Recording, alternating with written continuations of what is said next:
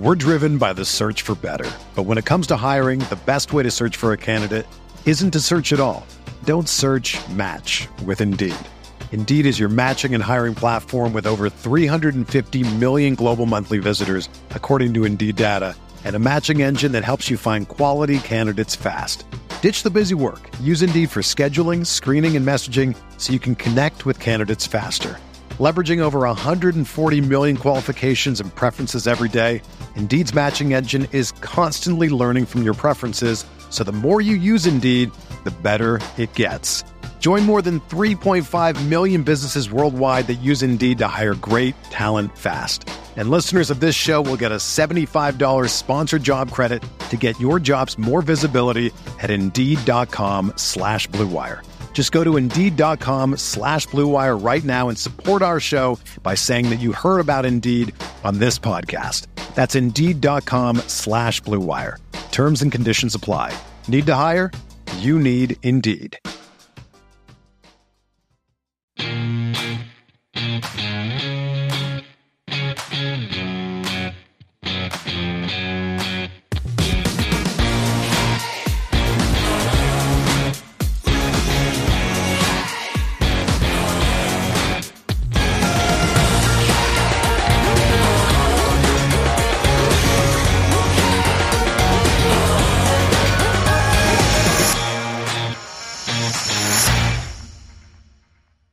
Ladies and gentlemen, boys and girls, welcome back to another episode of Talking Halos. I am your host today, Jared Timms, and I am joined alongside my co-hosts, my partners in crime. It's kind of weird to say this because we haven't done this in a while. We really haven't. It's been a lot of interviews with people, but joined with Nate Green and John Crane. Nate, get out of here. John, what's up? It's been a while. How you doing? Oh man, I thought this afternoon when I thought about doing this, you were going to ask me that question, and I was going to tell you something really big, and I don't remember what it was. Oh, I did meet Davey Roberts. Went to a Cal State Fullerton game against LMU, which I think I told you guys I was going to go to that game. Mm-hmm. And my wife's alum, and the coworker who like dropped that he went to the Fullerton game. I thought, oh my gosh, it's right here. Why am I not going to? And I looked it up and happened to just be LMU. So my wife was in. And so we're sitting there probably about 4 or 5 innings in. And my wife finally looks at me and she goes, John, she goes, does that guy over there look familiar to you? Literally about 8 seats away from us. Does he look really familiar to you? And I was talking to parents of LMU parents sitting behind him. And she goes, I can't place it. And I go, yeah, that's Dave Roberts. Dave Roberts, the manager of the Doctors. And she's like, oh, okay, yeah. Does his son go to LMU or Cal State Fullerton? Yeah, no, he goes to LMU. Second base. I think he's second base. Sophomore or junior right now. Mm-hmm. Nice. That's good. He was playing. And one of the most the coworker who told me about it, he showed up around the 7th inning. He just after work, whatever, he was working, and he walked in after it was free. He didn't have to pay. And his son hit it was just a single, but it was a 2-run single because I think the bases were loaded. And Dave Roberts is sitting there with his cell phone, and he's going like this, like he's all excited. His son is 5'5". It's like it's very cool to see. He's a big pro and big manager, but that's his son. It was very. Did you go Friday night, John? No, we went Saturday night. Okay, I was going to say, did you stay for I think they played like 15 innings on Friday. 15 innings, the game, because I was talking to the LMU parents that were sitting pretty close to us when we sat down. I always start talking to people because they all had LMU stuff, and I showed my wife had a hat. She's got her LMU, this isn't it, but she has an LMU hat that she got David Fletcher to sign because David Fletcher went to LMU. And then she had Dave Roberts sign that hat also. And but anyways, I asked them, and they said they got out of there at 1:30 in the morning. Yep, that sounds about right. Yeah, sounds like college baseball. Pretty normal. Yeah, that's pretty cool. I'm looking forward to it. Yeah, it was. It was a very nice guy. He was just like a parent in the stands. But when we talked to him, he just sign. What do you want me to sign? Sign the hat. And here's the funny thing: I went to my car to get a Sharpie because I couldn't. My wife my wife always carries a Sharpie. She's a teacher. She always says she didn't happen to have a Sharpie. So, and we're looking over. She said, I have a Sharpie in my car. So I ran to my car. I went to the parking lot, came back. In my car, I always have a baseball because I'm tired of being caught, like when I run into somebody to sign my ball. So I grab the ball. I go, I'll take this too. And I put it in my pocket. And I come running in. And it wasn't until later that we talked to him. Yeah, I just had a baseball in my pocket the whole night. I didn't even remember to pull it out. So when I left, I'm all like, oh, what's this big bulge in my pocket? So anyways, I didn't get it signed, but whatever, my wife did. So it's very cool. I met Dave down in San Diego, one of the best people in baseball. He's a great guy. He really is. What you see on the field is really kind of what you get. And what you get in interviews is really kind of what he is. He's just an all-around nice person. He really is. Sadly, one of the most underrated managers in baseball. That too. But he's just a great guy. He really is. I was talking to my coworkers, most who are Dodger fans, and just always debating how ridiculous it was that they went to 2 World Series and didn't win. And, you still people, I guess that's today. People talk about like, oh, we need to get rid of Roberts. He made a bad decision here. That's okay. And finally he's won it. So I guess he might be safe for a few years. But, how long did Tommy Lasorda manage? And I never once heard in my anybody ever say we should get rid of Tommy Lasorda. Mm-hmm. So yeah, he was also a little bit more of a character too. Tommy was just like, everyone loved that guy. So, I think it's a little different, but yeah. I understand what you're saying. Yeah. Yes, I get it. I think it's just kind of a what have you done for me lately type of thing when it comes to management. Like this is that's kind of why Sosha got ran out in a sense, And eventually that's if Madden doesn't do anything, that's why Madden's going to get ran out. They're good managers, but at the end of the day, that's why I hate football. I feel like they just recycle. It's kind of brutal. So, guys, let's get to the question of the day here. I know we've been talking a little baseball. The question of the day, I'm going to sidetrack us here because I've had a little bit of a sweet tooth. What's your favorite candy? You got a favorite candy here, guys? Nate?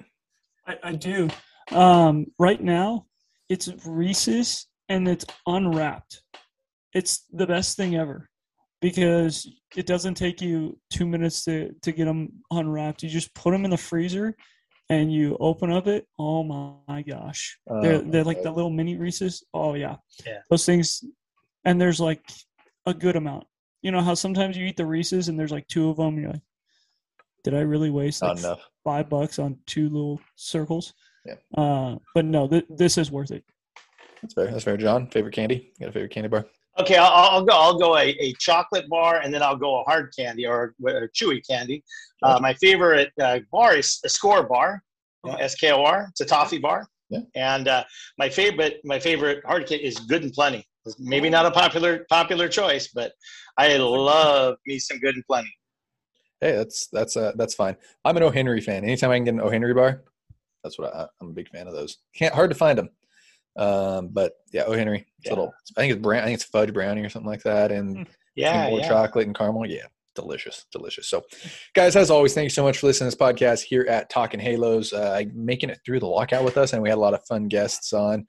Hope you guys really enjoyed that. Still working on getting more and more guests on as well throughout the season. Guys, if you could follow us wherever you guys are listening, I guess, or watching, subscribe if you're watching us on YouTube. It's been a blast doing this YouTube stuff as well. And of course, follow us on all our social medias, Twitter, Instagram, Facebook. Follow myself on Twitter at Jared_Tims. You can follow Nate at NateGreen34 and John at Jegs Crane. John, because I know John's been on there a lot more lately. It's like I said, it's refreshing to see John on there. I like when John things are good when John's on Twitter. Things are good on John. Yeah. So, thanks, guys. Just again, thank you so much for listening here at Talking Halos. So, guys, let's start the day off. The Angels have made some moves. Signed a right-handed reliever, left-handed reliever. Nate, is that right-handed? We had a huge discussion about this before because I thought it was somebody else. Right-handed reliever. I was right in who I thought it was. Yeah, Cesar Valdez, righty. Flamethrower. He's a right-handed Alex Claudio. I'm going to be completely frank with you guys. It's a right-handed Alex Claudio. He touches 86. He's okay. Right-handed Alex Claudio. I'm cool with it. That's fine. AJ fine. Ramos, another guy, didn't make it up to the major leagues. He was with the Angels last year, played all in AAA. I was hoping to see him because he has a good track record. And I know AAA is not the easiest place, but that's a depth piece that I'm okay with. I know Nate and I talk about depth pieces. He's been good in the past, and I'm fine with that. I'm fine with bringing him back. They signed Austin Romine today, brother of former Angels first-round pick Andrew Romine. Was he a first-rounder, I think? Second-rounder? I don't know. I wasn't going to say first round. I don't know what it was, but Andrew Romine, former shortstop, former infielder for the Angels. His brother signed. He's a catcher, infamous for the Miguel Cabrera fight as well, by the way, for those of you wondering about that one. And they also, the big signing, I think I missed one other guy in there, but the big signing for the Angels over the past couple of days, a 1-year major league deal to backup catcher Kurt Suzuki. And you can hear it in my voice. Romine was a fifth rounder, but was he? I don't even think – yeah, he's a fifth rounder out of ASU. I don't think your last comment deserves a response. I know. Cal State Fullerton. He's just there. Right? Kurt Suzuki, yes. Alumni. Yeah. I enjoy the fact that Kurt Suzuki is a former Cal State Fullerton Titan when I think he won a national championship with them as well. And I enjoy the fact that he is a SoCal guy, and I enjoy the fact that Shohei Ohtani likes him.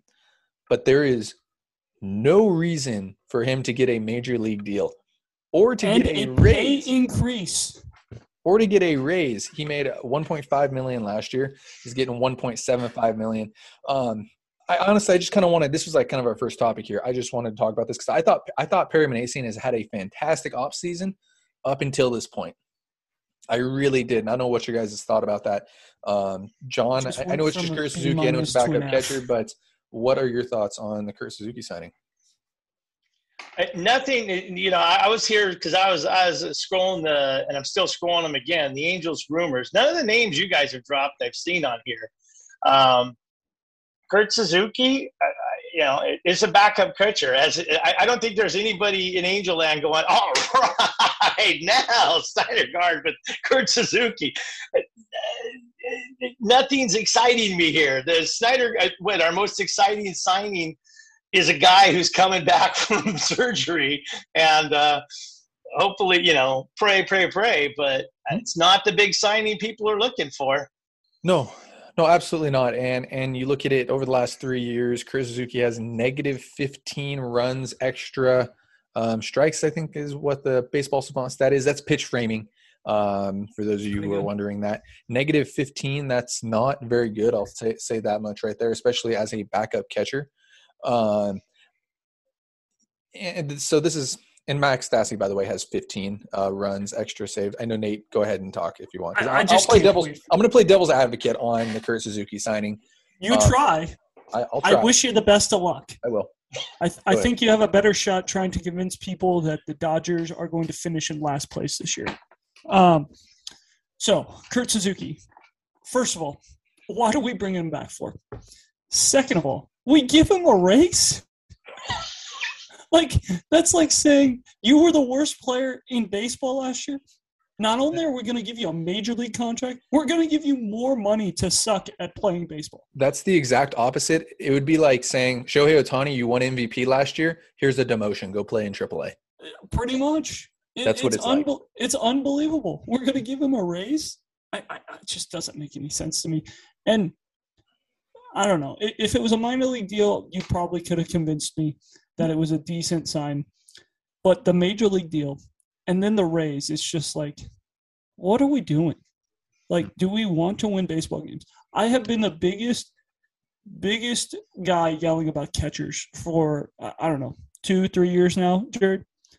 I think saying Max Stassi coming off the hip surgery, you've seen how that has affected catchers, and they're not able to catch 160 games.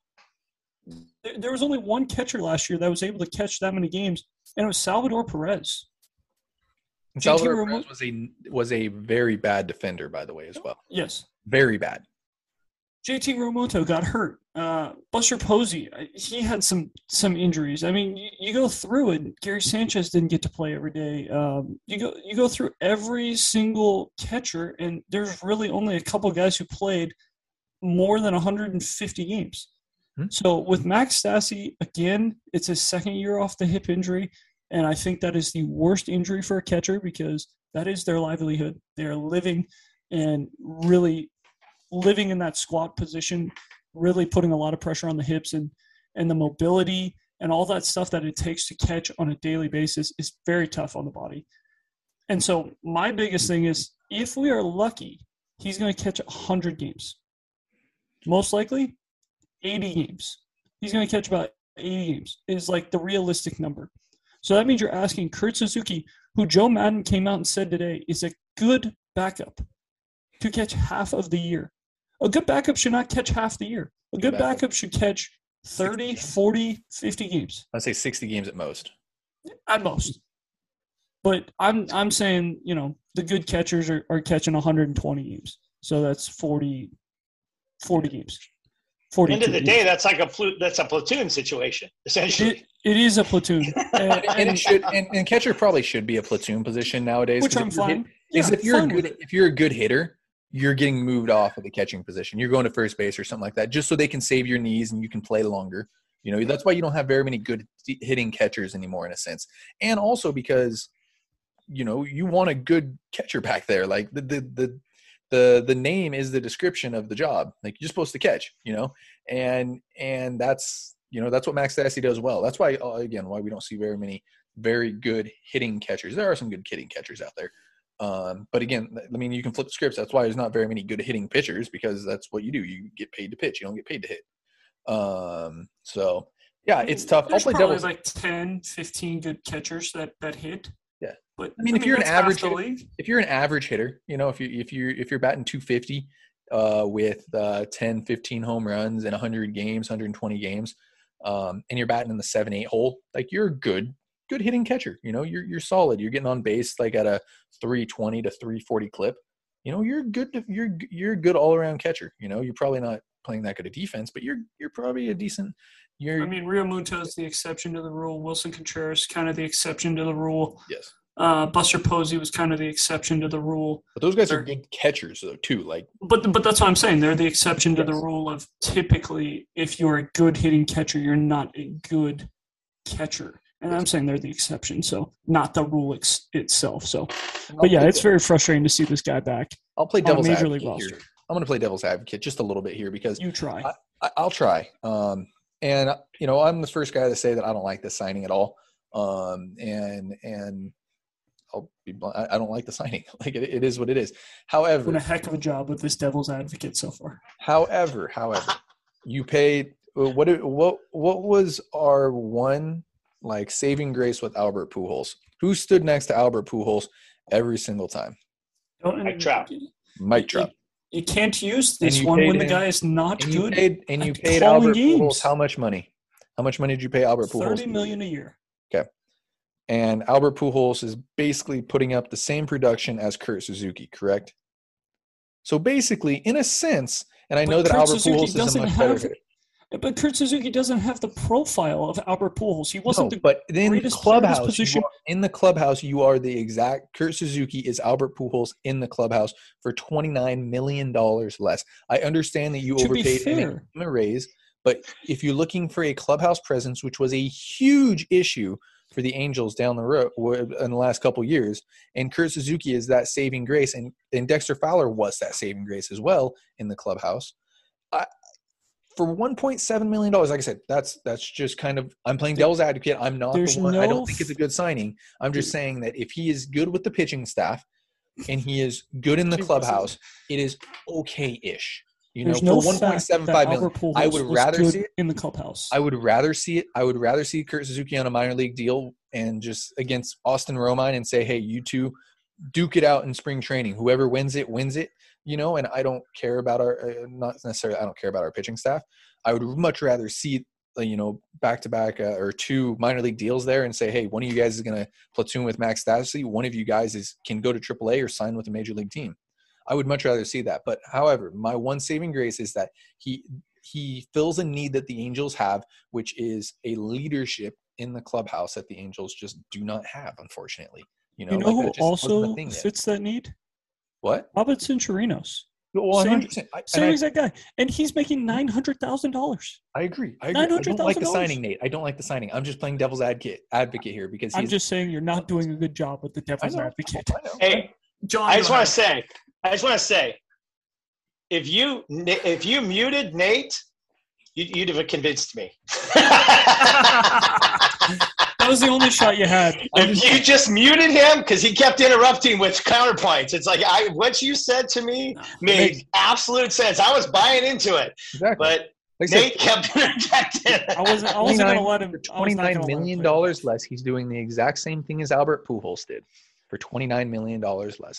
That's the way that I look at it. And yes, Kurt Suzuki is not a good defensive catcher. The stats prove it. Kurt Suzuki did not hit very well for minus the 25-game stretch that somehow he went like 8 for 25 and hit 3 home runs during that stretch, I think is what it was. He had a good 25 at-bat stretch. That was it. You know, he is not a good player. I'll say that now. What we don't see is what he does in the clubhouse, what he talks to with Shohei Ohtani, what he talks to with the pitching staff. Do I trust him catching Noah Syndergaard? Absolutely not. Do I trust him catching Shohei Ohtani? Absolutely not. But the things that he says to them make sense. Would I rather see that as a coach or on a minor league deal? Absolutely, 100%. I think that Kurt Suzuki finds a way to return as an Angels coach down the road as well. Somehow, I mean, SoCal guy, played at Cal State Fullerton. He's going to be a fantastic manager at some point as well, I think. I think that Kurt Suzuki gets a managerial job. But, you know, like I said, it's not a good signing at the end of the day. If I was playing devil's advocate, like I said, it's a leadership thing. It's a total leadership thing. I know it's a Joe Madden thing. I know Joe Madden already said he likes him. End of story there. Backup catcher. Not a good backup catcher. Very good fourth catcher that helps in AAA with the young guys.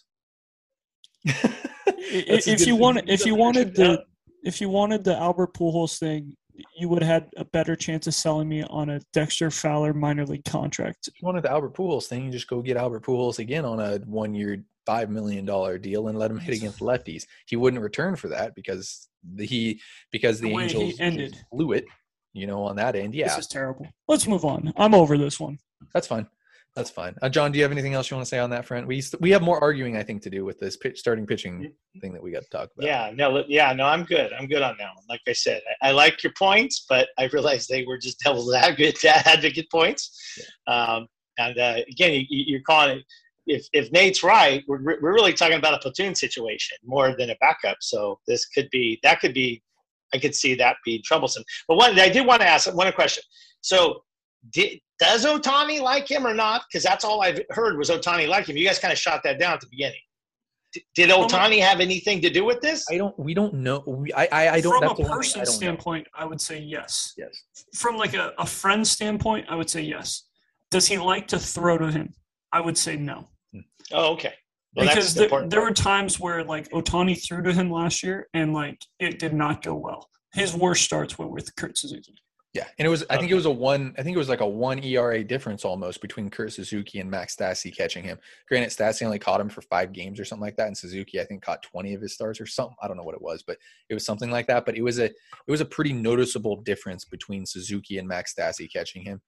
And again, numbers don't lie. So let's get on to the next topic here. Big topic in Angels social media news. We had the two trades happen over the last week. We saw Sonny Gray and a prospect, was it, go to the Minnesota Twins for Chase Petty, former first-round pick by the Twins last year. Upper 90s with a good slider, changeup in the works there out of high school. 26th pick, I think, for the Twins last year. Then we saw Chris Bassett go from the Oakland A's. I think he was 26th pick. Go and look for me. I will double check you, because the only reason I would say he wasn't the 26th pick is because the Twins haven't won a playoff game since 2006. So it's really hard to be. I think it was like 21st, but I think he was ranked 26th. Sorry. I think he was ranked 26th. And then we saw Chris Bassett go to the Mets, which tip the cap to the Mets and Billy Epler. That'll be something else we talk about down the road, is the Mets and Mariners. But on the other, Chris Bassett, another starting pitcher that I believe the Angels had to have been in on at some point, going to the Mets in exchange for JT Ginn and another prospect, JT Ginn, very similar profile to Chase Petty, we got the upper 90s fastball with a good slider, changeup in the works. We're still debating if both those guys might be starters, both those guys might be relievers. It's a very similar profile to Sam Bachman. That's why I'm mentioning these guys right here. So first off, the question that starts this all off is, would you guys trade Sam Bachman for either one of these guys? 6 years of Sam Bachman for 1 year of Chris Bassitt, or 2 years of Sonny Gray? I guess one, possibly two. There's an option there for Sonny Gray. John, I'll let you do a little research because I see you looking at your computer, probably doing some research. Yeah. It was 26 pick, by the way. Was it? Yes. Nate, what do you got on this? What are you thinking? So this is not a trade I would do for Chris Bassitt. I love Chris Bassitt. He's a very good pitcher. The one thing I love about Chris Bassitt is he has been very dependable. You can basically punch in his numbers before the year, and he's basically going to hit those numbers. But to give up our second top pitching prospect, or top pitching prospect, depending on how you want to look at it, top right-handed pitching prospect is what we'll say, for 6 years. And the worst part about it is you're giving it up to a division rival, which could end up biting you in the long run. You know, you could go and give him to Oakland, and Chris Bassitt. How often has that happened too? Where you it look happens somewhere a lot. and the Angels made a trade, and it's like, oh, Gene Segura is doing good, or Tyler Skaggs, or Patrick Corbin's doing good in Arizona. You know who everyone loves to bring up? Mike Clevenger. Like, they all love to bring up Clevenger for Vinny Pastano trade. They love to, but I'm not saying that's a good thing. But that is the one thing that everyone loves to bring up. That's right. And he wasn't even a top 2 prospect. So could you imagine what happens to a team who everyone complains about having no pitching, and we go and trade a kid who we would have for 6 years? He goes to a division rival, and not only does he pitch well, but he pitches good enough where the Angel fans are like, wow. And the worst part about it is Chris Bassitt does not make the Angels a World Series contender. He makes them maybe a playoff contender, which at that point, I'm not giving up a number 2 prospect and the top right-handed pitching prospect in the Angels org for a guy who might get me to the playoffs. Might. Exactly. Yeah, that's the exact point right there I made it on Twitter. I wasn't very happy with that. Nobody was very happy with me when I said it, but Chris Bassitt and Sonny Gray do not put you into might not even put you into the playoffs when it's all said. It might, but they do not make you a World Series contender. You know, if you're going to go get somebody, you need to go get a top tier pitcher.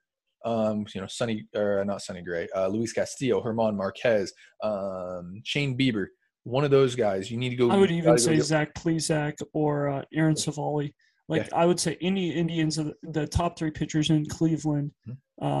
You could go get a guy from Miami who is better than those 2 guys, and younger and everything. I mean, you could go get John Means, who's better than the 2 guys that we just mentioned. So the Angels aren't in the right spot to be making that trade for one of those guys, for a 1 year guy yet. If it was in July and the Angels were like, all right, like this team could make the playoffs, and the difference, and Sonny Gray is the difference between the Angels making the playoffs and not making the playoffs, I think they make a trade like that. Or Chris Bassitt is that in July, but I don't think that is the move you can make right now. I don't think Sam Bachman is the guy to be trading away there. And back to what I was saying, you either need to go get one of those 3 guys that's a legit dude. You need to go get somebody who is an absolute game changer. Like, he's going to make you for sure a playoff contender. And then in July, you need to go fill another spot or 2, then that's fine, when it's all said or done.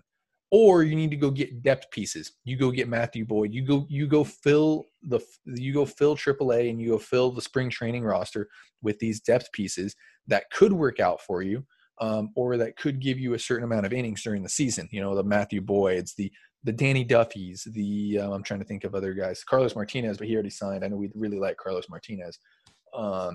So I know. I wanted Carlos Martinez.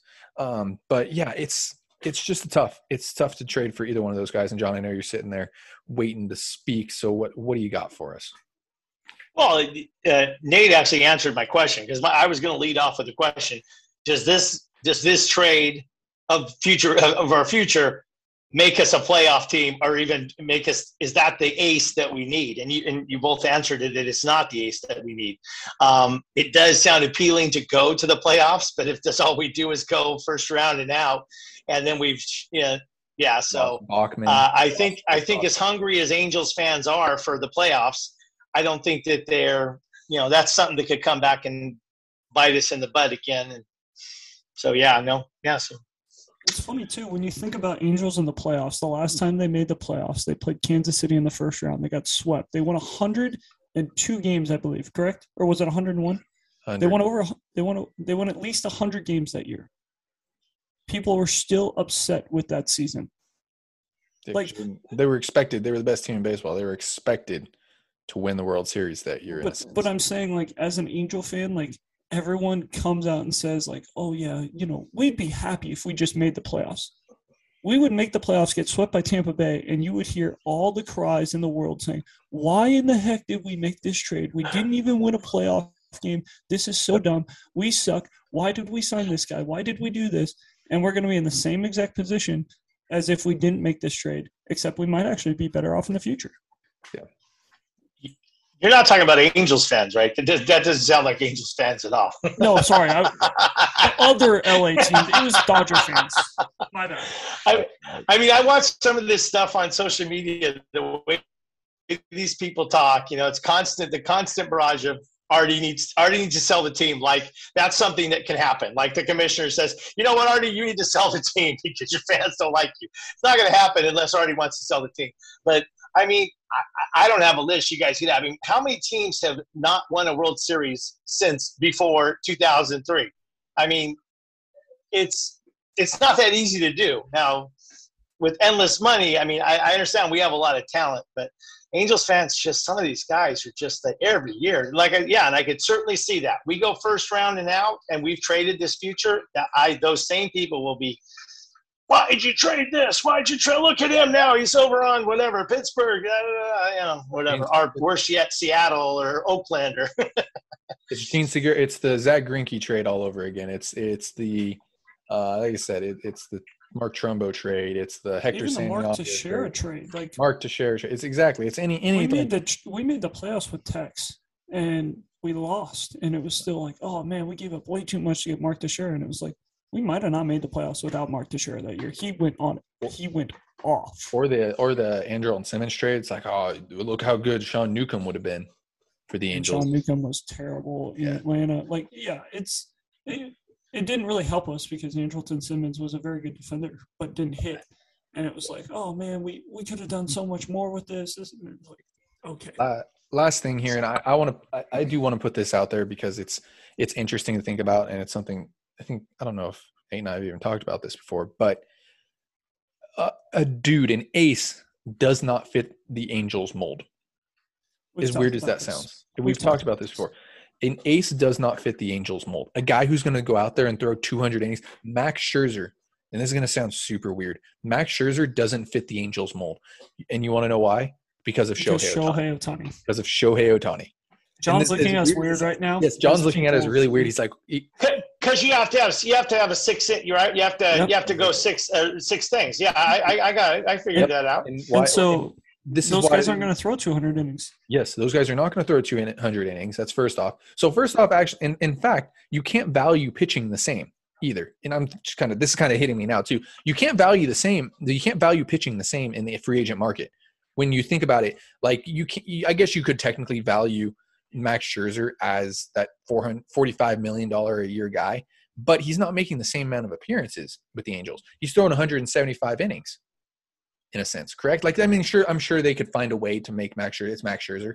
I'm sure they can find a way to make him, but you guys get what I'm saying. These guys just don't fit the Angels mold. That's why Noah Syndergaard fits the Angels mold. That's why Shohei Ohtani fits the Angels mold. Because Shohei Ohtani created the mold. So Shohei Ohtani. He had to.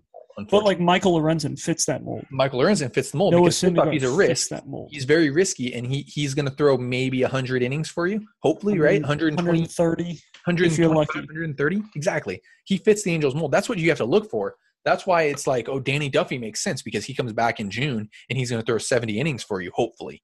It's a risk, and it's a good risk. It's calculated risk. It makes sense. He comes back in July, he throws 70 innings, 6-man rotation. You keep it a little bit off of the left arm. It just kind of makes sense in a sense to go for those risks, guys. Should I upset you and everyone else? Go ahead. There's only one big name starting pitcher who fits that mold who you could have given a lot of money to. Justin Verlander? No. It's Garrett Trevor Cole? Bauer. It's Trevor Bauer. Trevor Bauer. The only reason he fits that mold is because he feels that he pitches better on 3 days rest. Yes. That's according to him and his body and everything that he does every single week. Mm-hmm. He feels that he throws better on 3 days rest. Absolutely. So you could have 5 guys in the rotation and let him throw every 3 days or every 4th day, and you would get your 190, 210 innings out of Trevor Bauer. He would be happy. He would think he's in the best shape of his life, and the Angels would get 200 innings out of him. But you would also have the circus in the clubhouse, which, we saw how that worked out for the Dodgers last year. It's tough. So it is tough. John, you got anything? Let me ask you a question. Yep. I got a question because I thought we might touch on. So the whole Trout moving from center field, which was kind of debunked, but I mean, doesn't that make sense at some point? I mean, he hasn't finished a season. And I mean, they were all rumors. Nothing was confirmed. Then Mad's all, oh no, he's standing in center field and da-da-da-da-da. But it's like when I heard that, like Trout saying, if it's true, Trout saying, I prefer to be in center. My choice is to be in center field. But my response in my head was, well, finish the season and then, complete a season uninjured or very, and then we can talk about it. But is that not something that should really be considered soon or what? It was actually considered. But so what happened was there was speculation from the GM and the owner and Joe. They were all talking about this. They were like, it might make more sense if we shift him to a corner. And Mike Trout walked into the office and said, I think I can still play center field. I want to still play center field. I'm in the best shape of my life. Let me play center field. In a couple of years, maybe we move me to a corner. But right now, I think I can still play center field. And honestly, it might make the Angels a better team because this is about the same time Torrey Hunter had to move off center field. And Torrey Hunter was outstanding, one of my favorite Angels of all time, greatest clubhouse guy the Angels have ever had. Played really, really good defense, Gold Glove winner, all-star guy. Like, he was just perfect. He was like the perfect player that you want. So I could easily see the Angels moving him to left field or right field. Unfortunately, it will not be this year. It'll probably be in 2 years. And it sucks because you would love to have Marsh playing center field every day as much as possible. Yeah. Yeah, I think that Trout becomes a better player at a corner position just because that's the one negative thing. I know that Trout's still fast. I know that Trout's still a good defender. I know he's got a good arm. That's like the one negative thing about Trout is that he's not the best defender when it comes to the numbers side of things. So yeah, I think we've talked about this before. I think Trout becomes better when you move him off of center field. Like, he puts up better stats, as weird as that sounds, when you move him out of center field. But so why aren't they just doing it? Because it's Mike Trout. You can't tell Mike Trout now. It's Mike Trout. It's Tom Brady. It's Peyton Manning. It's LeBron James. Like telling like LeBron James like we're going to start you off the bench. Or we're not going to start you off the bench. We're going to put you on the bench and you're going to come off the bench to play. Or Tom Brady like, hey, we're thinking about putting you at offensive coordinator this year, in a sense. Like that's kind of what it's like. It's like, oh, we're going to move. You want to know what this reminds me of? What? Ichiro Suzuki comes over from Japan, and everyone expected him to play center field. Yeah. First day, he looks at the lineup card, and it's Ichiro leading off and playing center field. He goes up to the manager and says, I'm not playing center field. I want to play 160 games. I'm playing right field. Yeah. And the manager was like, what? He was like, I'm playing right field. I don't care what the lineup card says. I'm playing right field. And he played right field every day. He knew it was better for his body. He knew it was better for him and for the team. And that's why he played right field. He was supposed to play center field, though. Yep. So, well, guys, fantastic show here today, guys. Again, I want to thank everybody so much for listening here. You guys got any final thoughts? I know baseball's back. We're having a lot of fun here talking about this. What do you got, John? Tommy touchdown. He's back. Brady's back. If I had remembered that I had a podcast tonight and didn't just roughly sit down, I'd have my Brady bobblehead and then bring in. I guess next time I'll bring in Gronk because Gronk will be signed by then too because I have both Brady and Gronk. So that's a preview for next time I'm on. We'll do it on Thursday because guess who's coming on Thursday with us? Derek. Who? Sia Paula? The CEO of Talking Halos. My wife talked to my wife got hired. She's going to be teaching high school Spanish in South Carolina. She already got a job. My wife, she's perfect on job interviews. I think she's had 3. She's nailed each one. So and so she called Derek. We talked to Derek this last weekend about she was asking for pointers on high school. Because Derek's I was going to give him a shout out. I'm glad you mentioned him. So he's going to come on. Cool. Yeah, and so are you. Nate's not coming on. Nate's traveling. I'll be here. Yeah, he's going to be traveling? Okay. Getting the old gang back together. Yes. Check it out. So. Well, have a safe trip, my friend. Where are you going? Arizona. I might actually catch a game or 2 while I'm out there. So we'll see. I don't know. We'll see. For who? It looks like the Cubs and Giants fit my schedule the best. They play a Friday night game. So that could be the game that I get to because we have a doubleheader in Arizona on Friday, doubleheader on Saturday. So me and a coaching friend might try and get out there. There you go. Yes. Very excited. Wow. Very excited. So, all right. That sounds very exciting. All right, guys. So thanks so much for listening here at Talking Halos, making us the best podcast out there. Again, I believe that we are. I don't believe that we are. I know we're the best podcast out there. Just want to throw that out there, not to be cocky or anything. I'm confident with it. I know we are. So, guys, thanks so much for listening. Pound that subscribe button if you're watching us here on YouTube. It's fantastic. Subscribe to us wherever you're listening to it as well. You can follow myself on Twitter, Jared_James. You can follow Nate at NateCrane34 and John at JegsCrane. John, guys, thank you so much for listening. Have a great rest of your day.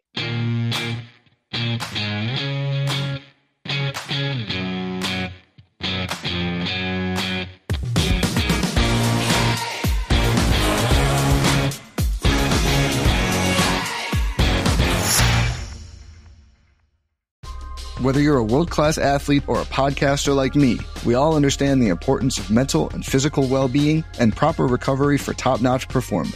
That's why I'm excited that Unified Healing is sponsoring this podcast. Unified Healing is a new and super innovative global network of wellness centers powered by Energy Enhancement System, or EE System. If you haven't heard of the EE System, you'll want to listen up. This technology promotes wellness, deep relaxation, purification, and rejuvenation.